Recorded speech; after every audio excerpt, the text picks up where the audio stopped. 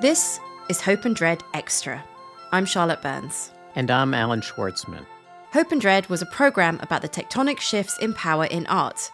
We've heard from people who are making change and from people who are resisting change.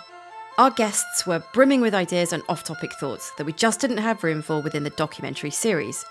But we didn't want to leave them on the cutting room floor. So now we're bringing you a set of short, sharp bonus episodes featuring some of your season favourites, which will be dropping twice a week.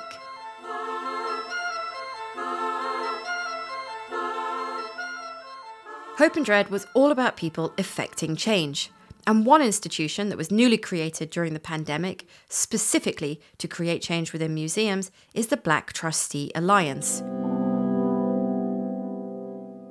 Here's more from the collector and philanthropist Victoria Rogers, who's co-chair at BTA, and Brooke Minto, who's the executive director there. The Alliance was founded in the summer of 2020 in the aftermath of George Floyd's murder. A group of New York area trustees were brought together by Darren Walker from the Ford Foundation, Elizabeth Alexander from Mellon, and Thelma Golden, director of the Studio Museum in Harlem. And they brought together this group to think about the state of diversity at their respective institutions, looking at their institutions and, what was happening with cultural institutions more broadly across the U.S. And it was from, that original session that a steering committee was formed to think about what a group like Black Trustee Alliance could do and what function they would serve, and thinking through some of the difficulties of 2020 on cultural institutions. And so the group put together a strategic plan for a 3-year launch. Many of us, especially outside of the coast, are the only person of color sitting on the board of an art museum. And so just to be in collective conversation is really meaningful. And the next stage of our work is to think about how we can affect change. I think so often in the cultural field, we are siloed within our institutions. Of course, there are informal relationships and informal friendships of people who love art, who come together in different ways outside of their institution. But I do think there isn't as much cross-board collaboration for any reason than there could be. And so I think that it was a pioneering idea to think about how do we, as Black board members, get to know one another? Like, what does that look like? What shape could that take? And then what power could we have if we came together? It is the first time that it's happening, but I feel like it's been a long time coming, because the ability to impact change as a collective is obviously stronger than the ability to impact change as an individual. And so having alignment on values, being able to share with one another what's worked at our institutions or what hasn't worked at our institutions, and to give a sense of best practices across museums is something that I know directors come together often and are part of alliances and share best practices, but board members in general don't really do it. And so it's remarkable to have come together, and then also to have come together with this shared mission and goal of improving diversity, equity, and inclusion within our institutions. Tell us about the strategic plan. What are the steps forward as you see them at the Alliance? So the Black Trustee Alliance for Art Museums is really committed, first and foremost, to building community and developing insights from that community, and then being able to measure progress as we set goals against those insights for the kind of change that we want to see. And so our first plan is to identify one another. There isn't a list or a collective set of, these are all of the Black trustees of American art museums. But we actually are going out and finding those people. And so we have been very lucky to work in partnership with AAMD to actually source who the people of color are sitting on these museum boards, and directors of art museums have been very helpful in identifying their trustees for us and sharing them. And then also word of mouth has been helpful, of course, too, in identifying these people. And so we care a lot about coming together. A second goal of ours is really data-driven. We care a lot about being able to measure our progress. First, about that existing group of members that we've identified, but then also about the field and the impact of Black people on the field and on institutions. And so we are starting by benchmarking. We have a partnership with Ithaca, which is a data firm. We're really excited to be working with them. And we are starting by surveying and benchmarking both qualitative and quantitative data for the current cohort of Black trustees. And then from that baseline survey, we're going to be repeating it annually to see how that group grows or contracts. We also are commissioning some studies on the presence of Black people in boardrooms, on collections committees, exhibitions committees, and also in vendor pipelines too. So we've been thinking really holistically about the impact we can have. So that's where we're starting. I think the third piece is around communications. We have the ambition to create Black papers instead of white papers that present some of our findings. And we also will be corresponding through social media and more informal means too to share what we're learning along the way. And so if anyone is listening to this and they are a Black trustee at a museum and they haven't somehow heard about you, where do they go? What do they do? They go to blacktrusteealliance.org, and there's a very simple enrollment form where they include some details about where they serve as a trustee, what capacities they function in terms of committee work and other work at the institution, the duration of their service, that kind of thing, and join. So, Brooke, what are the next steps for BTA? We've been very fortunate to have the support of the Mellon Foundation, and that support has allowed us to partner with Ithaca S&R specifically, who are highly regarded researchers in the field, who not only understand higher ed, but also museums and institutions of all kinds in our field and sort of adjacent to our field.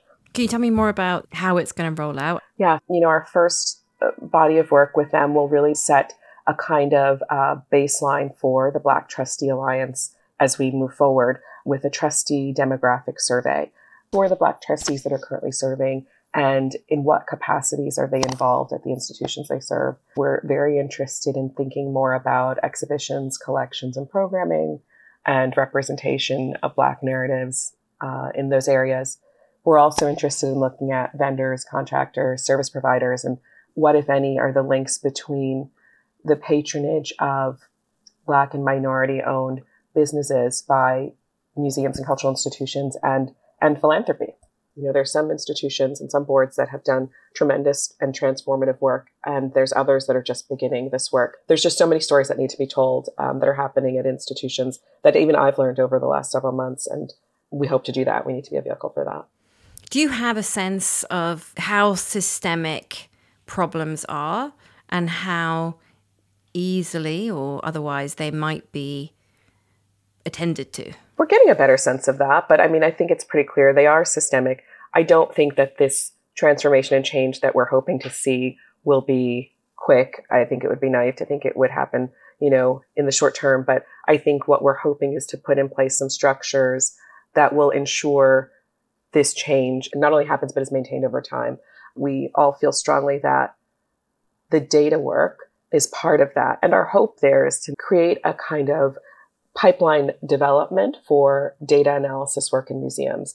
I think our hope is always that museums will grow and learn from this kind of partnership and third-party support that we're offering them, but that also in the future they will be more accountable on their own. So, is there someone in the institution that is tracking work, whether it's at the governance level or with regard to collections or any area or aspect of the museum, but that's really tracking certain types of data, measuring it year over year, and ensuring that institutions are meeting the goals that they set for themselves. And I think, if there's this consistency of reporting, of sharing, it will become essential to the day-to-day flow, and it won't get sort of pushed to the side when other urgencies or priorities seemingly pop up. It's just will become as essential to museum operations as any other thing you would do to support a collection or to support education programming. It has to be as essential as all of the other work of museums. How important do you think it is to have a very clear mission? I think it's important, and I know ours seems quite simple, and that's to increase the inclusion of Black perspectives and narratives in North American art museums. And we started with North America simply just for our first, sort of pilot.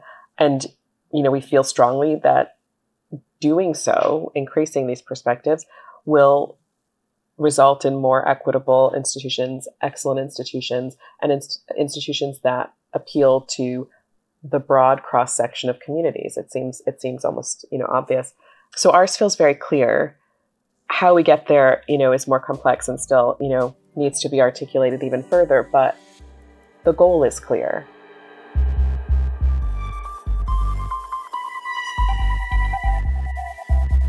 The show is called Hope and Dread. When you look forward, do you feel hope? Do you feel dread? I certainly feel hope. I am so focused on issues of racial justice and equity and inclusion. And when I think about the way in which George Floyd's death has brought a sense of we must do something now to so many people who I think were not engaged in the conversation that so many of us have been having for so long, I feel hope. I think that there's nothing new besides the attention that people have focused on this work. And so I feel like with the collective, maybe this circles back to collective action, but with the power of the collective, I'm a believer that change will happen and come. Oh, I definitely feel more hope. I've worked in museums a very long time in cities of very different size in this country and abroad. And I feel like I understand institutions, although I'm learning so much more and more about them in this new role. But I feel very, very hopeful. The more I get to know people and to share BTA's mission and, sort of desires over the next several years and what we hope to contribute and how we hope to partner and advance this transformative work of institutions, the more positive replies I get, the more interest, the more opportunities to collaborate. It's been really wonderful. So I think certainly my experience has been that, BTA is something that the museum community is quite excited about and willing to engage with. And I think the more positive the response we get, the more encouraged I am. So I'm at this moment feeling quite hopeful that, we will have the ability and the opportunity to advance the field and really kind of see the change that we're imagining and we're envisioning.